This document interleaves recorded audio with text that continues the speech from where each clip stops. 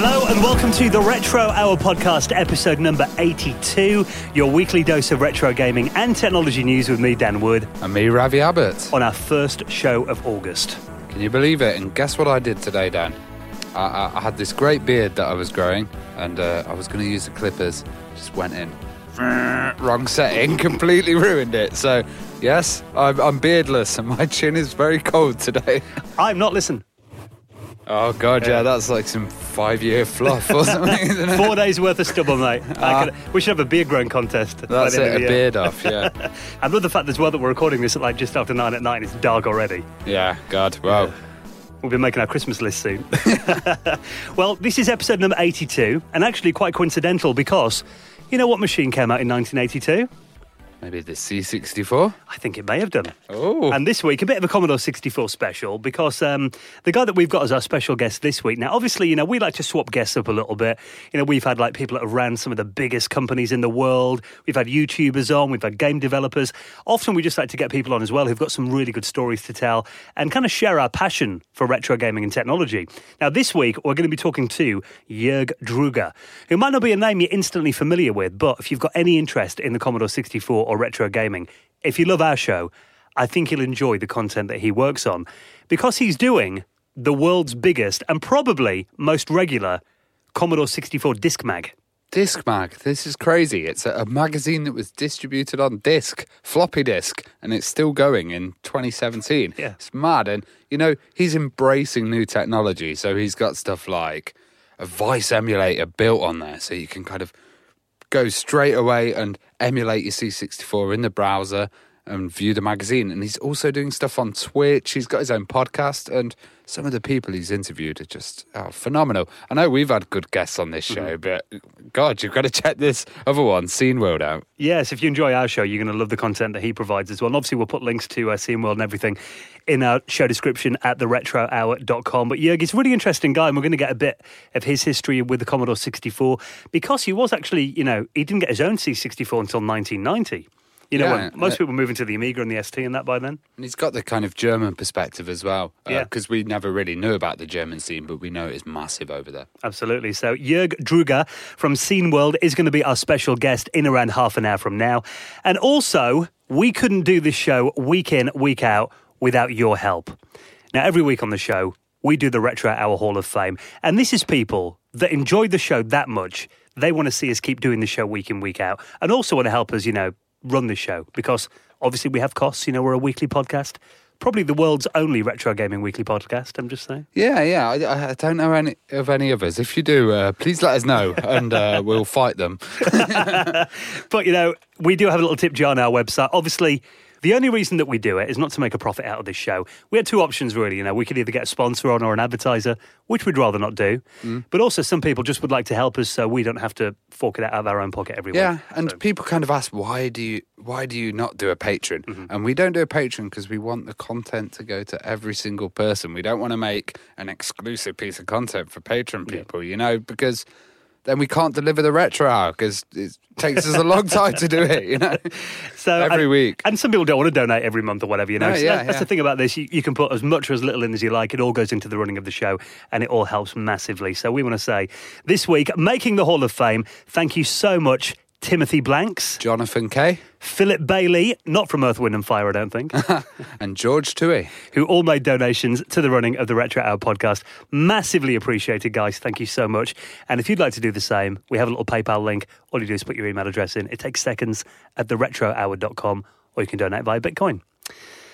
Now, also, we got more letters, Ravi. Look. More letters. We hold on the letters. We've also had lots of videos and photos of people all over the world kind of showing us where they're listening to the Retro Hour. Well, we've been asking this, haven't we? You know, if you haven't heard the last couple of episodes, we've been trying to find out where you listen to the Retro Hour podcast because we know we've got listeners all over the world and we've had more tweets, emails, everything in this week. It's fantastic seeing this all, and we're going to put it in a folder on the Facebook as well because it's on all the different kind of social networks. So we're going to put it in one folder so you guys can see. And the first one I've got is a nice video of Andy McRae, and he's listening to the Retro Hour whilst recapping his C64C. Well, he'll be listening to this week's show. It's, you know, right up his street, surely. Yeah, definitely.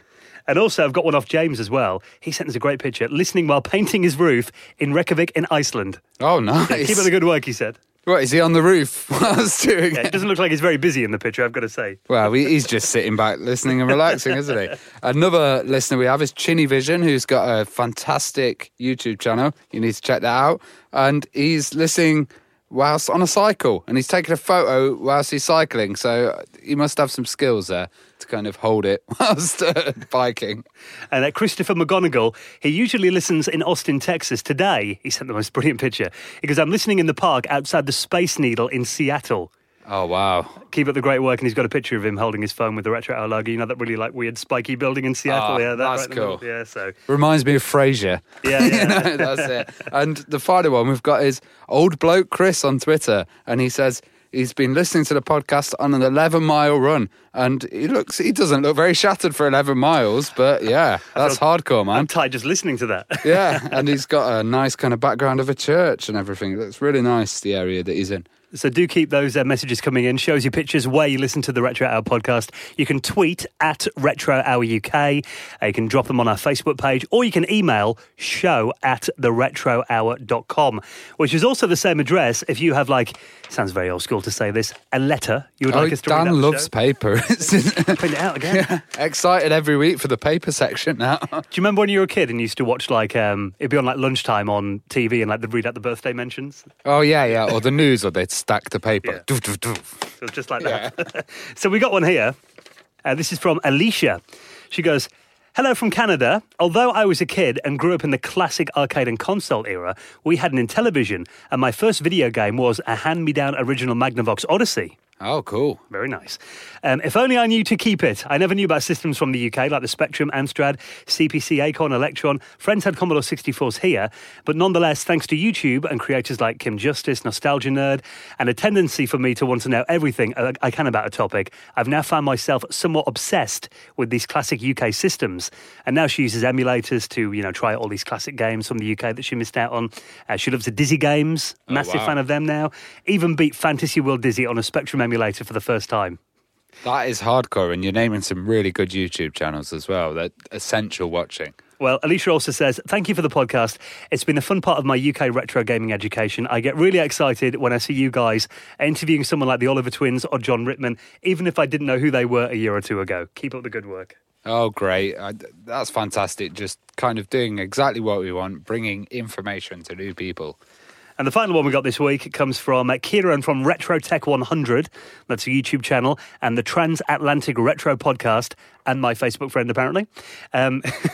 He says, hey, guys, I fall asleep to you and Ravi in bed on a Friday night. Oh.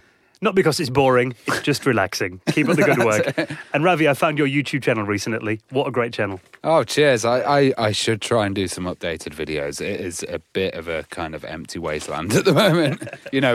Dust balls flowing through the YouTube channel. He said he falls asleep to the show.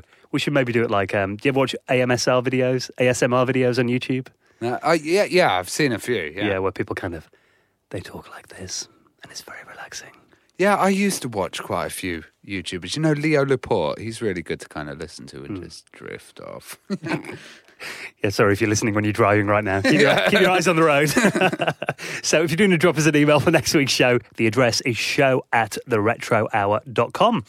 Right then, shall we get into this week's news stories? Yeah, sure. What a bit of a sad one this week. The end of an era. Apple have killed the iPod. Oh, did you have an iPod? Like an original one? I've got about 15, 16 iPods, I think. I started collecting them for a while. You were an early adopter, were you? Well, I got my first iPod, I think, in 2002. Okay. And it was one of the ones with the spinny round wheel on. I think my first was a Nano. Okay, Shame on me, yeah. So I was pretty late. Well, that's what Apple have just killed. I mean, this week they've discontinued the iPod Nano and the iPod Shuffle, which means, the only kind of thing that's branded iPod is the iPod Touch now. But it does mean that they haven't got any, app-free music players anymore, no dedicated music devices anymore. Well, I saw that people were getting the original iPods and they were putting flash memory into them and getting, thousands upon thousands of tunes. And on that battery life as well. It lasts for ages with flash memory. Because you think, you used to power a spinning hard disk. Yeah. I've got quite a few iPods that are kind of considered maybe a bit rare now. Like I've got a a fourth generation U2 one, the signatures on the back, the black and red one. Oh, yeah. I mean, I actually went through a phase where I started collecting quite a lot of iPods because people just giving them to me, so I thought I'll try and get one of each one. Yeah. But I did actually, for a while, I've got a few that don't work anymore. The hard disks are broken in them. So I got some compact flash adapters, like, you can use on the Amiga, for example. And you can actually just replace them with CF cards. But I can't get into half of them. They're really difficult to take apart, some of the fourth generation tiny, ones. aren't they? I've got the plastic clip things to try and open them. Yeah, snap it all and weird screw heads and all of that stuff. It's ridiculous. Some of them are easy to open, like the first or second gen are easy, but yeah, it's like... So I've kind of given up on replacing some of the hard disks in them. I guess they're doing this because of stuff like us, streaming technology and audio that you could just get an app, download and listen to. You really don't need the iPod if you've got that on your phone already. It's crazy, though, isn't it? Because the iPod, obviously, it's been around. I mean, it came out in 2001, so you're talking 16 years then. But the fact that, we went from tapes to CDs to mini discs to iPod, that was all quite in a short space of time, wasn't it? Within about 10 years. Yeah. And then the iPod generation... now nothing. We're just a subscription. That's, yeah. It's like there's nothing physical anymore, is there? Yeah. But they're saying, the smartphone's kind of done to the music player what it did to the camera, what it did to the alarm clock, killed alarm clock sales, the PDA, the calendar, the address book... Yeah, what's that one image where you have that guy in the 90s and he's got the equivalent of all the stuff that goes on his iPhone now, and it's like big handheld VCR recorder, massive 8-track. It's Ghetto Blaster, camcorder, all that kind of stuff. So, it is kind of cool that you can have it all in your pocket today, but I don't know, I remember do you remember the Zune from Microsoft? Yeah, I remember the Zune, but the main thing I remember before that was Creative did them all. The jukeboxes. Yeah, before the iPods, and they were massive. You could not fit that in your pocket. I used to mistake it for my school lunch sometimes. It was that big. Yeah, I mean, I had a few different players. I always remember the Zune, though, because we were talking about that when it came along as being the iPod killer, and it came in that crap brown colour, didn't it? The original one. It didn't look very aesthetically pleasing. But I remember the Windows Zune software was actually quite good. I used to use that as my... Well, Guardians of the Galaxy, too. They're like, oh, what's this? It's a Zune. It's the thing that old people are using now. Looks cringed out. The whole cinema's laughing, But, I even remember the iPod adverts, the dancing people with the white earphones and stuff. Well, that was very reminiscent of kind of Amiga demos, actually. The silhouette of people in Spaceballs and stuff like that, yeah. I never actually linked the two, but yeah, you're right. But it was just, that really defined the 2000s, really, didn't it, the iPod? And it's kind of now they've actually... I know many people probably don't buy them anymore, but it's kind of the end of an era, isn't it, when such an iconic product's been discontinued? Yeah, totally. I still actually do use my iPod now and then, if I'm going on holiday and I haven't got, you don't want to use my data up my phone or whatever. And I've got a classic that's got about, 128 gigs in, so had a lot of music on it, but... I'm going to buy a new one now. Hopefully it'll last. just keep cleaning your collection, and then maybe one day they might be worth something. Scrub those MP3s. Yeah. So rest in peace, the iPod. All right. You had a good run. You changed the world. R.I.P. iPod. Now, something else that we like on this show that's kind of replacing physical media. We've talked about these, many times. Flashcards. Oh, yes, flashcards. Now, these are the ones... that not for your camera, but these are the ones that you can stick into your console and kind of choose every single game on that system and just, boom, boot it up straight away. It's essentially a cartridge. You plug it at the top of your cartridge-based console. It's got an SD card slot on the top. You download your games on a computer, put it in there. Then you have your entire game collection available to play. Now, there is a website this week. It's done a bit of a technical investigation. This is called DB Electronics, and it turns out they reckon that flashcards could be slowly killing your retro console. Killing them any more than putting in and out lots of carts? Because I guess you leave that one cart in there, don't you? Yeah. So you're probably not doing that much physical damage, but you may be doing damage to the electronics, I guess. Or... That's what they're saying. Essentially, I mean, without getting into, too much technical detail. Deep. Yeah, because I don't understand. But essentially it's to do with the voltage, because they reckon that there's a bit of a mismatch in what these, the console outputs 5 volts into a 3.3 volt input, and they reckon these flashcards essentially don't match that. Okay. Now, so some of the flashcards, like some of the EverDrives are designed quite well, but some of the cheaper ones, they reckon that essentially it's feeding, the voltage can be damaging components inside your console slowly. Capacitors. Capacitors, diodes, that kind of thing as well. And they've got to dissipate this large amounts of heat, and it makes the consoles hotter as well. Now, they are saying that, this is what their synopsis is, without getting too nerdy. It says, Prolonged use of components outside their specified tolerances inevitably leads to failure. On the console side, the stress is excessive current output on digital outputs when driving a high logic. On the cartridge side, the stress is excessive heat due to conduction of the clamping diodes. I've already heard from several friends that their NES consoles have died, most likely due to their admittedly heavy use of cheap multicarts. These are particularly bad. I would avoid these like the plague, and I suspect poorly designed EverDrives will also require a bit more time, but we'll eventually start seeing more failures. So they're saying that really these flash cards might be, they're a bit too new really to see what the long-term effects are. But they're also saying that the cheaper range seem to be the ones doing it rather than, because some of these flash cards can go into the 90, 80 pounds kind of range. And I guess those higher end ones are doing a better job. Well, they're looking here, they actually list a bunch of the common flash cards, whether they're dangerous or not. And the verdict isn't that good, apparently. Oh, okay. The vast majority listed as avoid, with only the Mega EverDrive X5, Turbo EverDrive X2, EverDrive NA, and the ST2 SNES coming out with high recommendation. All the rest, apparently, they reckon could damage it. It's a hard balance, isn't it? It's kind of like, do you want to use your hardware? Do you want to preserve your hardware? Or I guess it's in the decision of the user. I mean, there is convenience, but again, it's like, you don't know, it might last another 20, 30 years before it shows any signs of damage, but the fact this guy said he's seen a few NESs already die could be a coincidence. But then you can go down to the car boot sale and buy a new NES for probably cheaper than the NES Mini. Yeah. So it's interesting, worth being aware of. I mean, especially if you've got maybe like a rare system. I talked about wanting one for my Jaguar before, but with Jaguars that would be different. Shoving that into my top of my Jaguar CD, but, maybe not. But your Mega Drive. Yeah. The life that it came out and nowadays, the time between release, it's kind of a bit disposable. So we'll keep an eye on that story, and update you if we get any more information on that. And you can read the report. We'll put that in this week's show notes at theretrohour.com. Now, you mentioned the Mega Drive and the Mega CD. Yeah. Night Trap, one of your favourite games. Oh, wow, this is one of the most controversial games as well. And they're actually redoing it. So we mentioned this on the show for the 25th anniversary. An HD upgrade, isn't it? Yeah. HD as well, because they're taking it off the original film source. Yeah.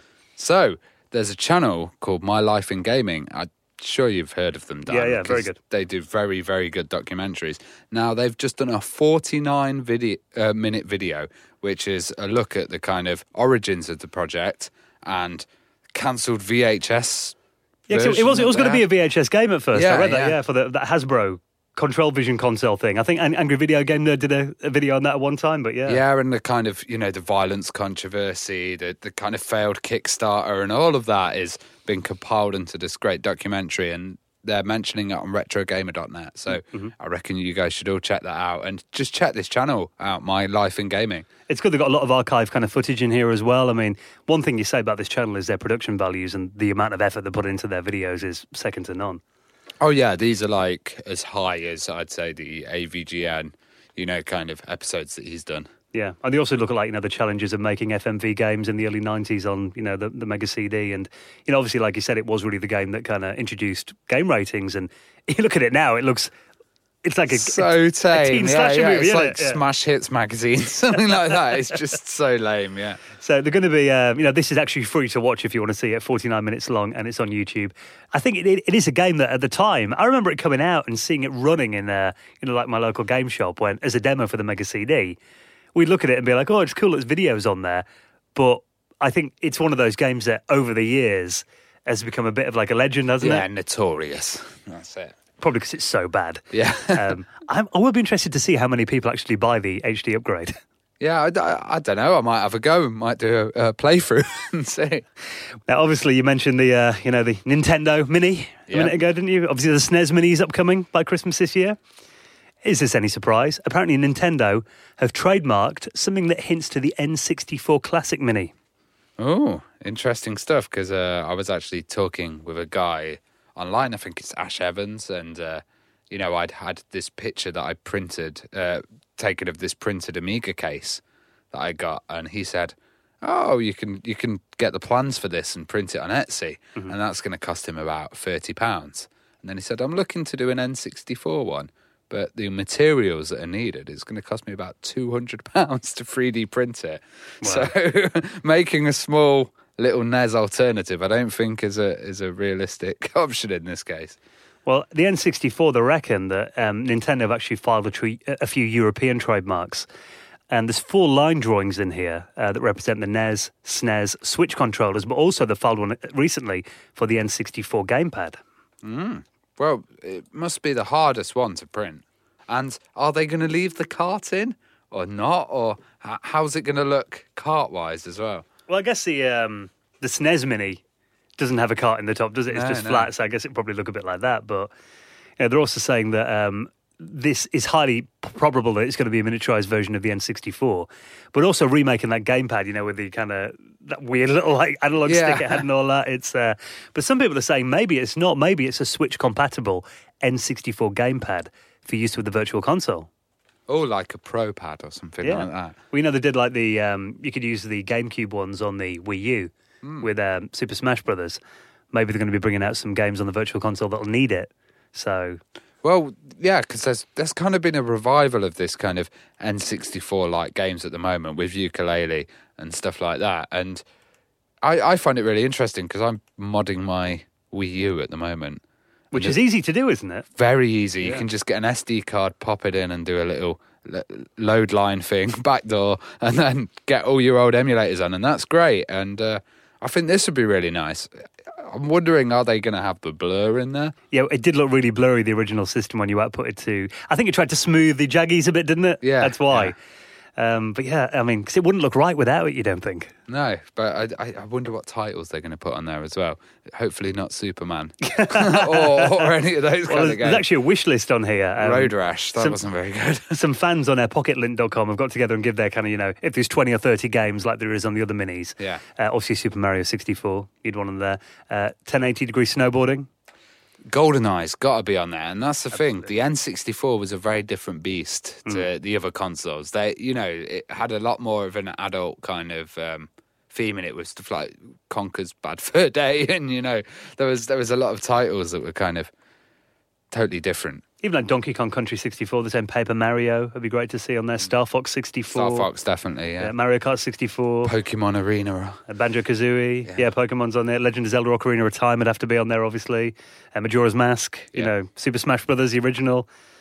Yeah, there's loads on here. And I mean, again, they've got GoldenEye listed, but, I've tried emulating the N64 on a few systems, and it's never been quite perfect. So next, do you think it's going to be a GameCube Mini, and the discs are going to be like the size of polos or hula hoops? I actually wonder how far they can get with it. Can you you'd imagine by now maybe you could, but still, a lot of systems, the emulation's not quite perfect for them still. Yeah, weird thing as well. Weird fact here: Wii U, I can emulate GameCube games on it. Yeah, because it runs Wii games, doesn't it? Yeah. And the Wii is just a GameCube in a different box. Yeah. So you can have a big fat external hard drive, all your Wii games on it, all your everything. It's great. Pretty sexy. But I think it's only logical that probably next year they're going to do an N64 Mini. Oh yeah. And I'm going to buy it. It's like, but it's crazy to think, isn't it? You remember when that machine came out, and we've talked to when we had David Doak on here. He talked about the first time he saw the N64 prototype, and it was the size of a photocopier. Yeah. Now it could fit in your wrist. It's like I'd turn my nose up at Nintendo stuff before, and then I kind of went around my friend Callum's house, and he was just playing GoldenEye, and I was like, "What is this?" Yeah. And then just proximity mines everywhere, Golden Gun, just in love with that game every night after school for about a year. Well, it's the one real Nintendo system you think of where really they sang the power of the machine, didn't they? Yeah. Like now it's always like, Nintendo don't compete on specs, but that it was like, Project Reality, we're working with Silicon Graphics. No one had ever seen anything like Mario 64 when it came out. A kind of environment and a platformer like that. It was so far ahead, actually. You forget that now, looking at it, don't you? Yeah. Yeah, so it was, it was like such a powerful system for the time. And people forget that Nintendo did that, but yeah, it'd be cool if you can fit it in the palm of your hand, though, next year, isn't it? That would be good.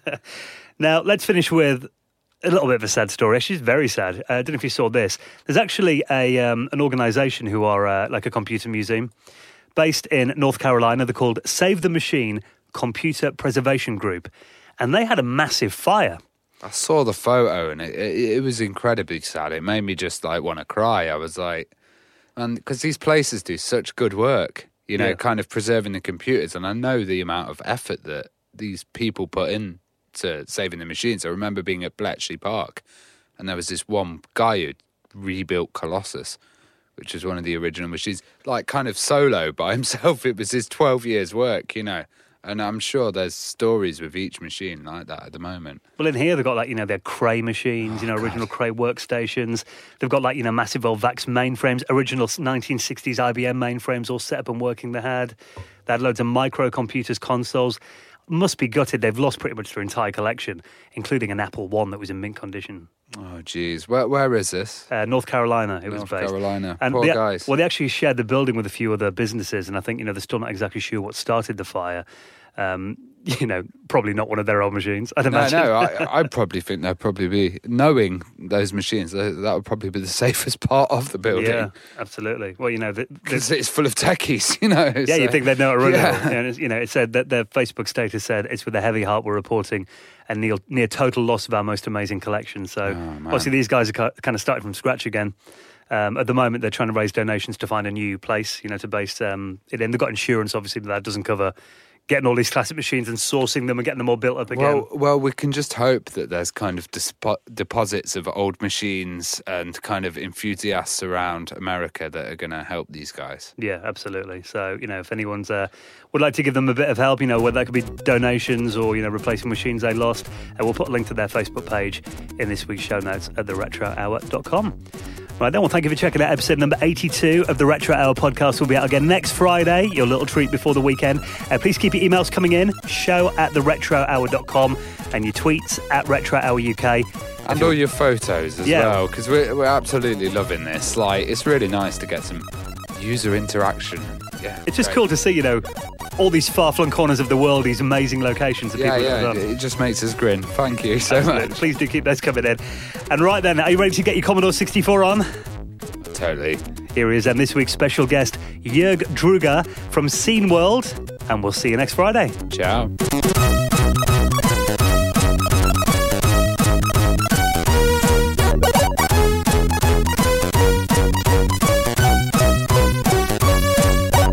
You're listening to the Retro Hour podcast, and it is time to welcome this week's very special guest.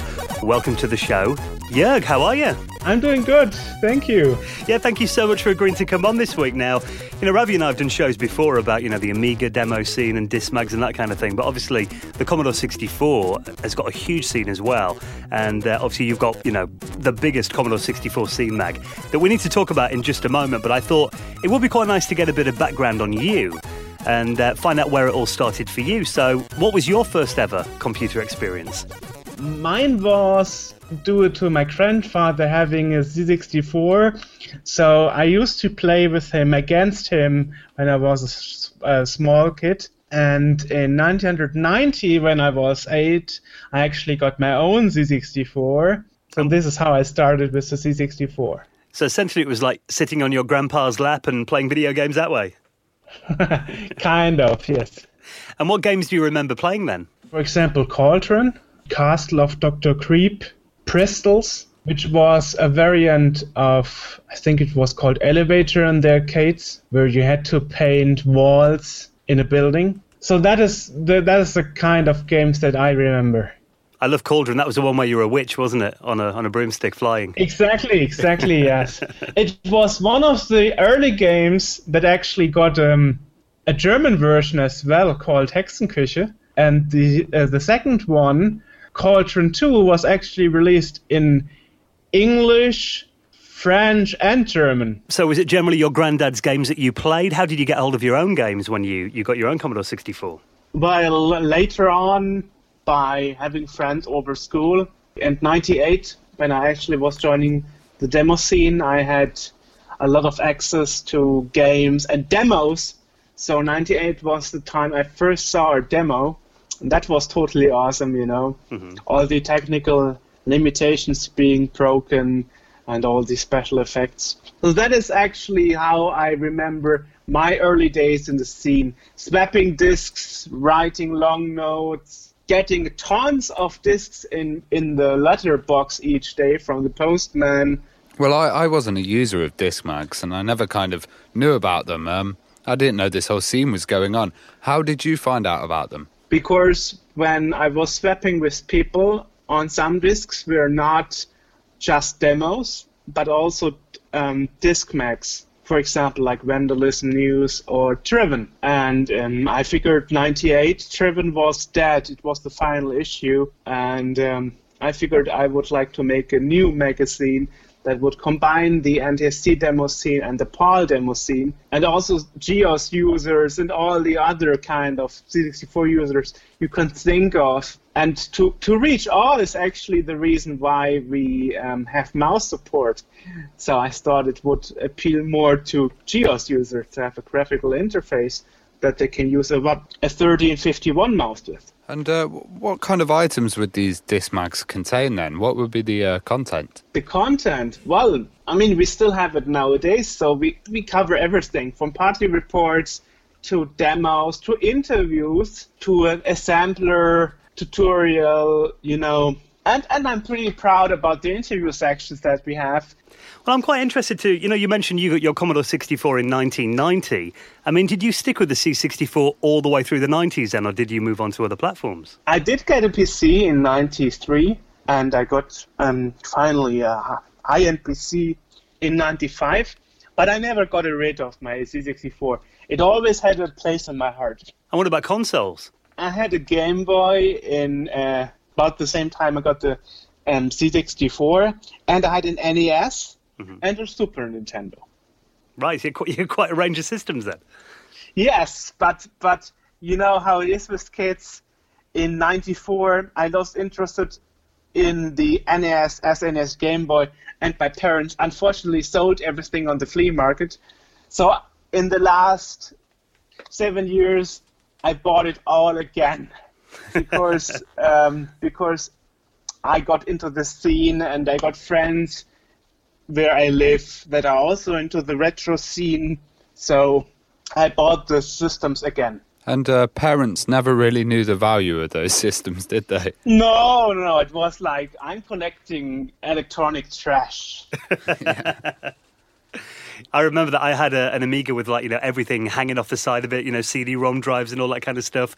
My mum's like, you're not taking that away to university with you. I'm going to buy you a real computer. And she got me a PC, but I just ended up taking both with me in the end. Ooh. Yeah, but of course nowadays due to the retro hype and due to some rare stuff having a value of thousands of euros sometimes, they saw, okay, maybe it's not all trash, maybe there's really some value in it. Unfortunately, my family began to understand that such things have collective value. Well, did you ever think that, kind of when you first started in the scene, 9 years later, you'd be creating a floppy disk magazine that would be... No, I know. Popular. The funny thing is, when we released our first issue in 2001, I was still at education and doing my IT education, and during the day the radio called, German radio called me, and my mom said, the German radio called, they want to interview you. And, I was like, you're kidding me. The German radio is not calling to interview me. And she said, yeah, sure, they are. I never thought we would be big enough to have our own booth at Gamescom.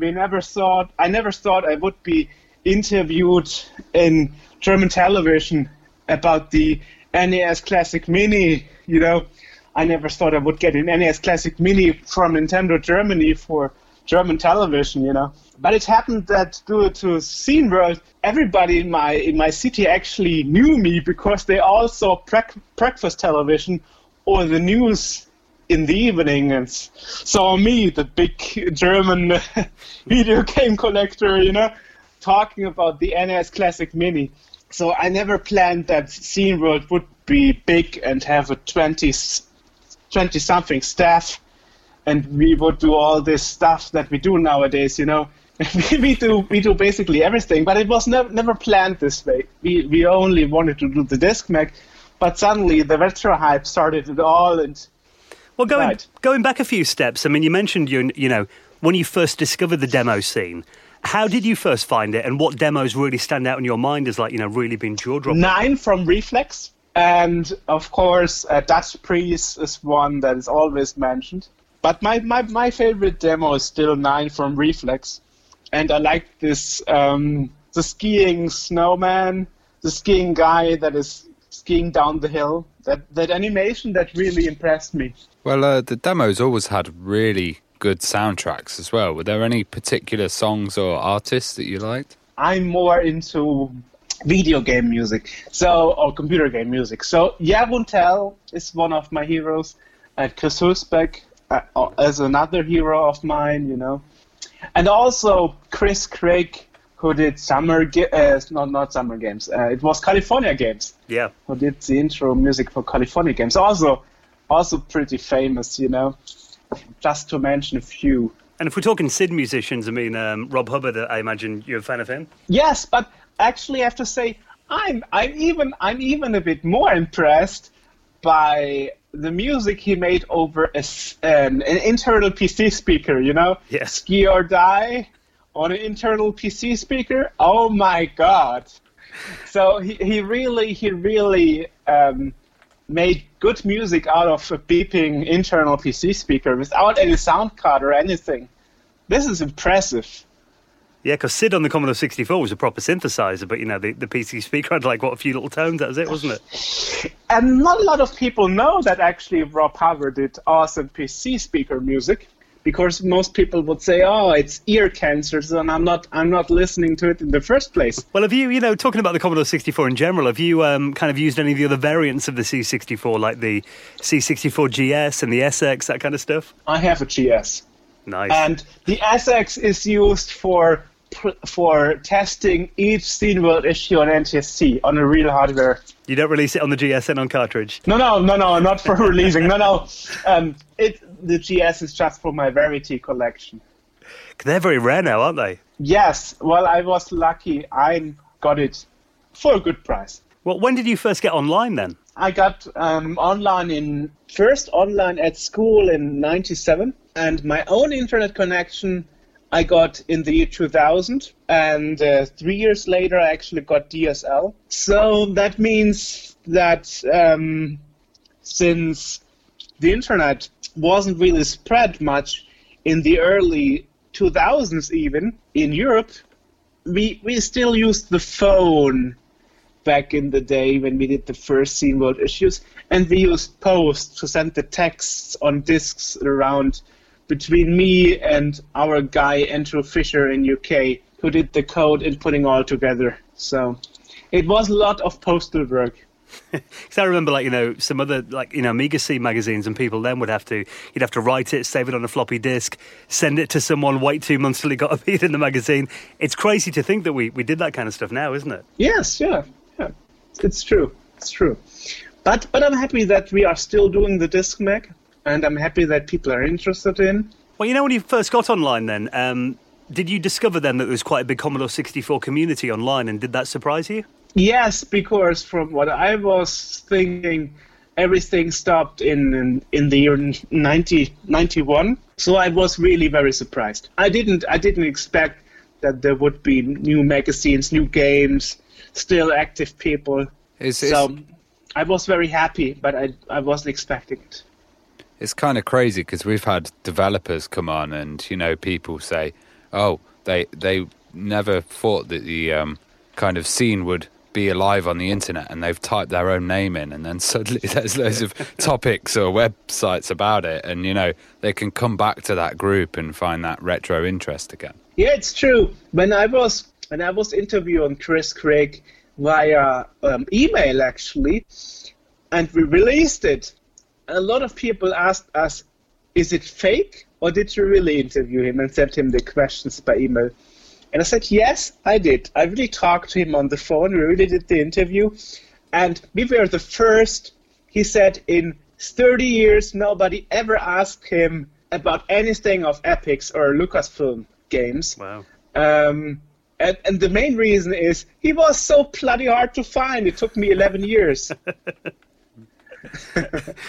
But it must, to them, I imagine that was like one job they did like 20, 30 years ago. They've moved on, and then it must be quite surreal for them when someone comes along and asks about it, I guess. Yes. It was totally stunning for him. But till then, well, what happened after was he added me on LinkedIn, and I still have his phone number. So if I ever want something to know about the good old days at Epix again, it won't be easy, but if I try hard enough, then maybe I can reach him again. So it's not like he would not like to talk about it anymore. No, it was more like he was so much hidden in his private life, and he was not really much active on the internet. So that is why he was so hard to find. And also, there are like 50 people with the name Chris Crick in California, and it takes a lot to find the right guy with the same name. But I find it kind of fascinating that you said that people will come and kind of go, what's this, a floppy disk? But parents will also have the shared memory, and you're kind of keeping that shared memory alive of the Disc magazine. And it kind of means that kids can learn about it, and they'll get into it as well and think, oh, how can we distribute something differently, or maybe make our own zine or something like that? And what thrills me the most is really that it's nowadays cultural thing, so it's seen as valued as films, movies, and books and stuff. And I think that's exactly right, because a video game is also a piece of art. So it's really getting now what it deserves. So this retro hype has its good into finally getting the games preserved. And as we all know, some games are already lost because, some games were on PCBs that are broken, and not all data has been restored. It's important to do it now before the same happens to video games that happened to silent movies, where the first silent movies corroded and are lost forever. And that shouldn't happen with video games too. That's my perspective. So you started SceneWorld in the year 2000 then. So what was the original idea behind it? The original idea behind it was to make a magazine that combines the user group of NTSC, would be America, Canada, and Europe, PAL. So to make a magazine that runs on PAL machines and NTSC machines, and all via auto-detecting what hardware you have on your C64 and at which speed it needs to play. That is what I wanted to do. And this is what we successfully made, actually. So we got a lot of articles and group members from America too, so not only Europeans. And a little side effect of all this is, for example, that nowadays when you have commercial C64 games released, let it be from Protovision or RCCD or Psytronic or Dr. Rural or all the other labels that are out there, 99% of all games are now NTSC fixed, because suddenly American scene is important again, I think the time has never been better for video games on the C64 than it is now. And SceneWorld's, it's not a demo magazine, is it, which a lot of them were? No, we are a demo scene magazine. We are covering everything, even computer games and stuff. And that is why at the beginning people didn't like us so much, because we had a really unique concept that wasn't there before. A disc mag that covers everything, nobody wants that, But then in 2005 we took a break for 5 years, and in 2010 we returned to activity and people started to like it again. So you are right when you say that we are special. Yeah. And I also like to make crazy new stuff, For example, we did a Twitch show via the alpha version of multiplayer online from Device Emulator. And everybody was like, you are crazy. How can you make a live show on Twitch via an alpha version on Vice that is bugged like hell? I'm saying, why not? Let's try. And actually, we had a guest, Senat Palic, who is pretty much known in the German retro scene, and we played Wheel of Fortune in the end. And after that live show, we figured that another 30 retro channels on Twitch suddenly played all Wheel of Fortune on the Commodore 64. So we had some real influence there. That was quite funny. Well, I also love the fact that you've got the emulator online, so you can actually boot the magazine in your browser.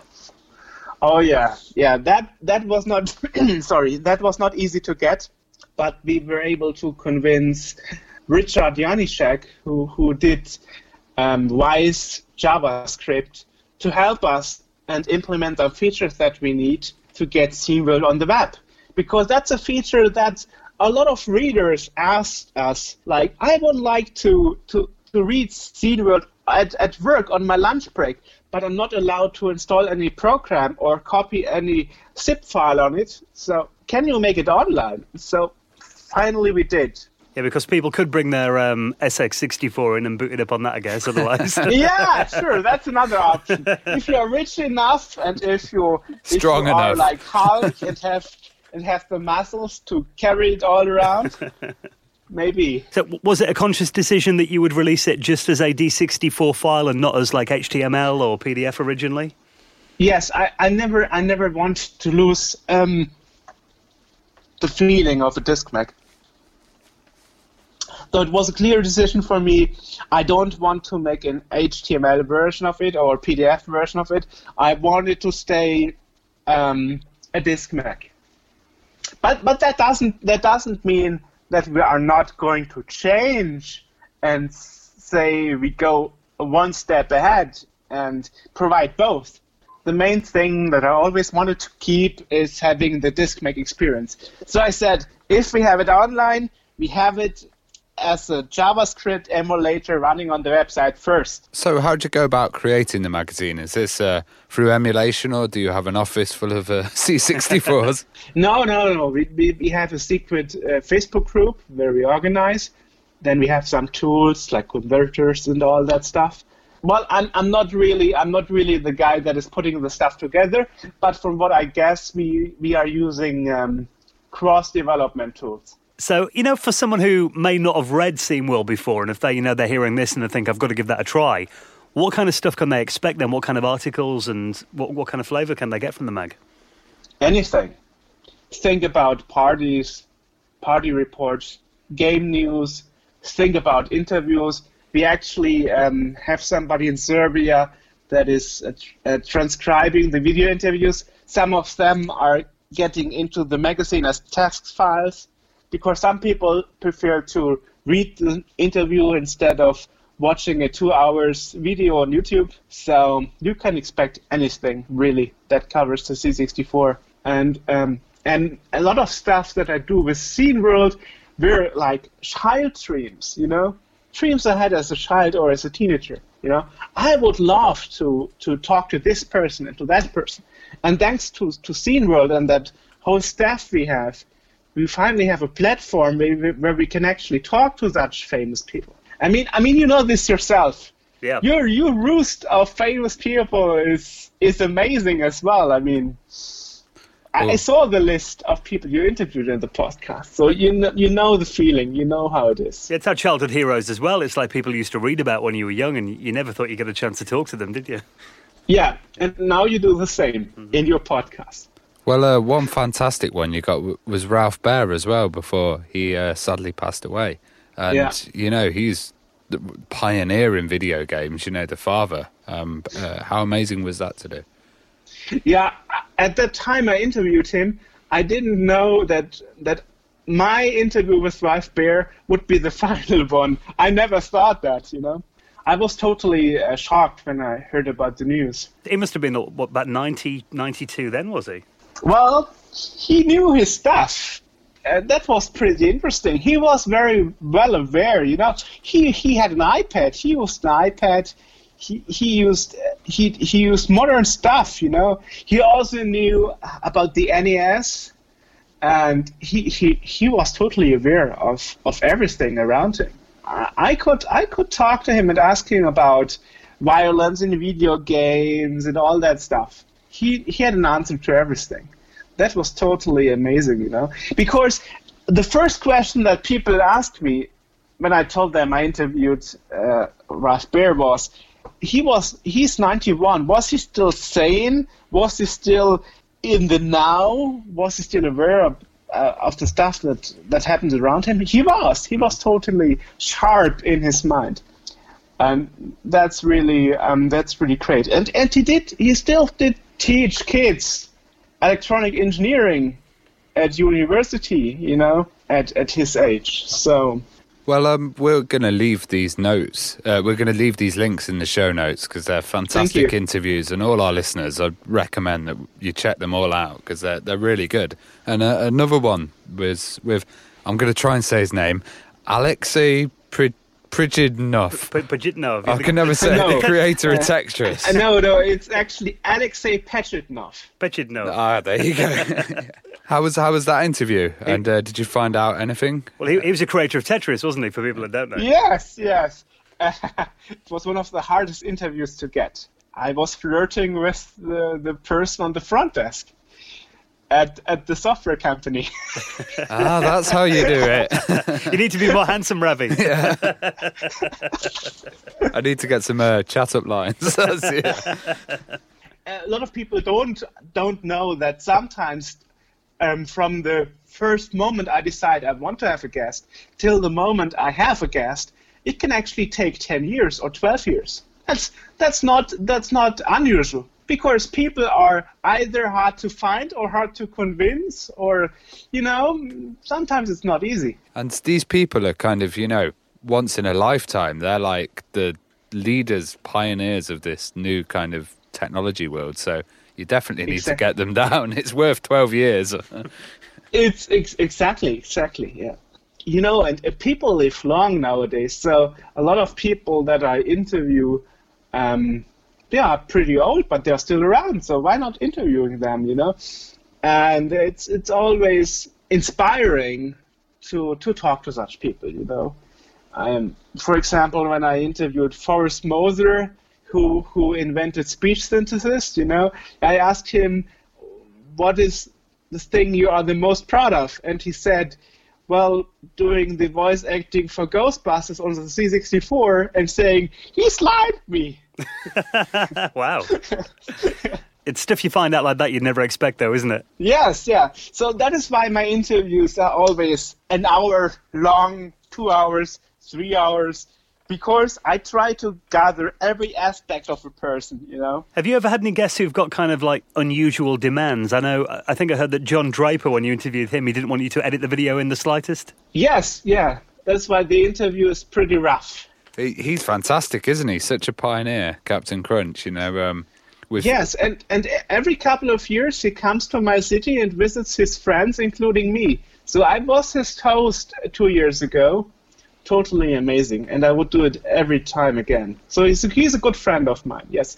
But it's interesting that you pick it, yeah. So that is why the interview of me and Captain Crunch, the video interview was pretty rough, because it was the conditions that I don't touch the recording in the slightest. Well, one interview that we watched that we were quite in awe of was you chatted to Nolan Bushnell. How did you find him to talk to, and what did you learn from interviewing him? Yeah, it's interesting that people always pick the Nolan Bushnell interview, because I always had the feeling that it was maybe not my best interview I took. How I got a hold of him is just making friends with Walter Day, who founded Twin Galaxies. And he's a personal friend of Nolan Bushnell. So we just made the connections together. And this is how I got a hold of him. And what I learned from him and the other interviews is, doesn't matter how old you are, doesn't matter what you achieved. It's all depending on the attitude. If you want and if you do your best, you can still be healthy. You can still be present in what's happening nowadays, and you can still invent new stuff. You can still pioneer the world even if you are 80 or above. It's all about attitude. If you are lucky and you don't get a serious illness, of course. And we always find that people love to kind of talk about that certain time period because maybe they're doing something totally different now. But that time was, back in the past when they did something really fun that they kind of enjoyed and were celebrated about. So it's great to get these people on to kind of, you get to hear their passion coming through. It's true. And all those pioneers said they didn't think they would pioneer anything when they did, actually. And it's also interesting to see that coding a sampler was a necessity in the 70s and 80s to actually use your stuff that you invented, This might be a hard question, but is there any one thing you found out from doing an interview with somebody that really, really surprised you? And you're like, I didn't know that at all.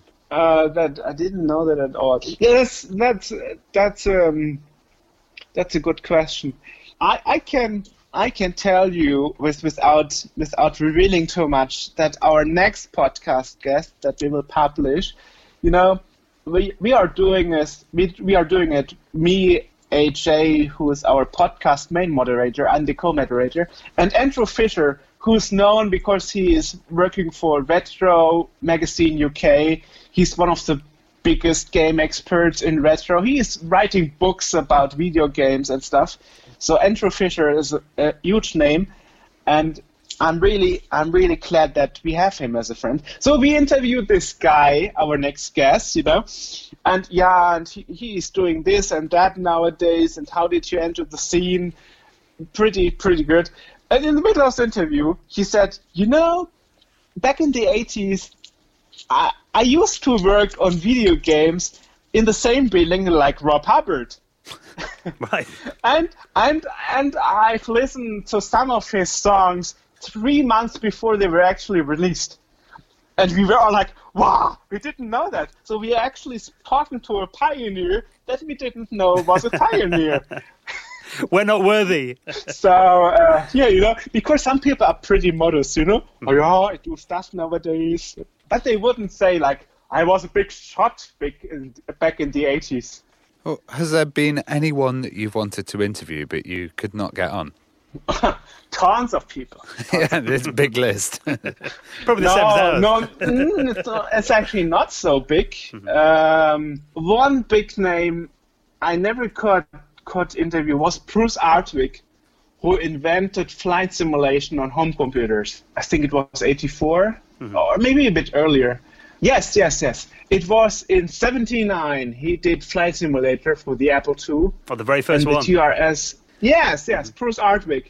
And he unfortunately, there's only one interview, 10 minutes on a fair for video games on YouTube. And it's really, really bad, unfortunately. But he never does interviews. He generally denies to do any interviews. And I'm trying since 17 years to find somebody who is a good friend of him and maybe could help me to get in touch with him and convince him that there are good interviewers, like myself, hopefully, that can ask the right questions and make the people that I interview feel well enough so that we can finally get this part of history on recording and preserved for the future. That would be my biggest wish. Bruce Artwick would be really awesome. Well, let's get back to the Commodore 64. I mean, at the moment, the Commodore 64 scene is quite an exciting place. I mean, wasn't it always? Well, I mean, recently there has been some, projects to remake the Commodore 64 in modern hardware. We've got a few of those on the go right now. Another exclusive podcast interview with Jens Schoenfeld in English. Ooh, yes. Well, there's another one as well, isn't there? The Commodore 64 Ultimate as well that got announced recently. From Gideon. Yeah. So what do you think of all these projects to remake the C64 in modern hardware? Great. I know all those three projects, guys. I know Darren Mayburn. I know Jens Schoenfeld. I know Gideon, and I know all three of them have the knowledge and the power to get the stuff together.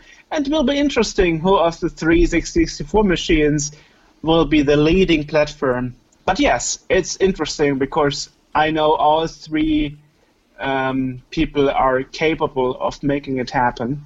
Well, I find it really interesting because I know there's been a lot of Spectrum remakes recently, and a lot of them failed. Yeah.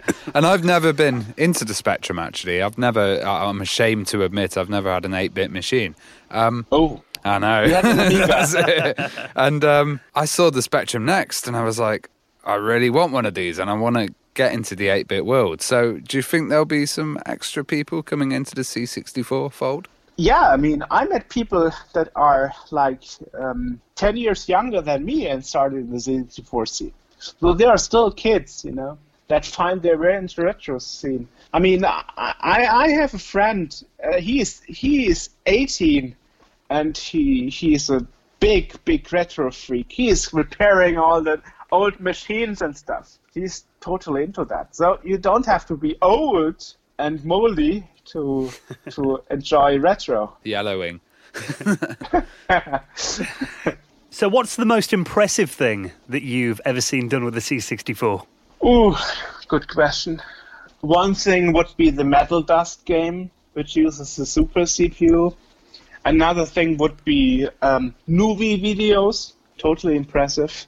And such things, And most people didn't know that Lemmings on the C64 almost didn't make it because people said it's impossible, but a Dutch group of designers actually connected two Amigas to get enough power to develop Lemmings on the C64, which was actually the final commercial game in 1984, and there was a run which would be the latest, or which would be first.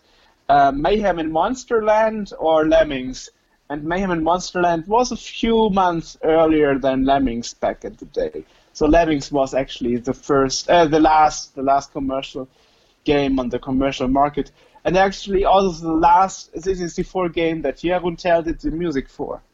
I think one of the most interesting videos I've seen recently, I don't know if you saw this on YouTube, it's a guy that uses the Cassiopeia to do the home automation using a Commodore 64. Never saw that, no. There's a guy, he wakes up in the morning, the Commodore 64 turns his lights on, it sets his kettle on, his toaster, the microwave, it's like, it runs his whole house from the Commodore 64. Wow. And if anything fails and it burns, it also puts out the fire? That's the risk. Yeah. So a small price to pay to run your house from a Commodore 64. But it is cool that people are still doing these projects with it, over 30 years later, isn't it? Yeah, true. I mean, man. And some of that stuff is really mass production nowadays. I mean, the Ultimate, for example, one of the most sold cartridges nowadays for the C64. You actually have a long waiting list if you want one. So, if our listeners have heard this interview, where can they kind of find you and download the disc mag and everything? Well, you can find all our stuff at sceneworld.org. You can find the disc mag there. You can watch it online, read it online. You can listen to our podcast there. Our YouTube channel is at youtube.sceneworld.org. You can watch all the interviews there. So it's basically sceneworld.org. Well, Jörg, it's been great talking to you and, hearing your passion for the Commodore 64 and retro. It's very enthusiastic. I hope you do continue that for many years to come. Well, I want to make another 17 years.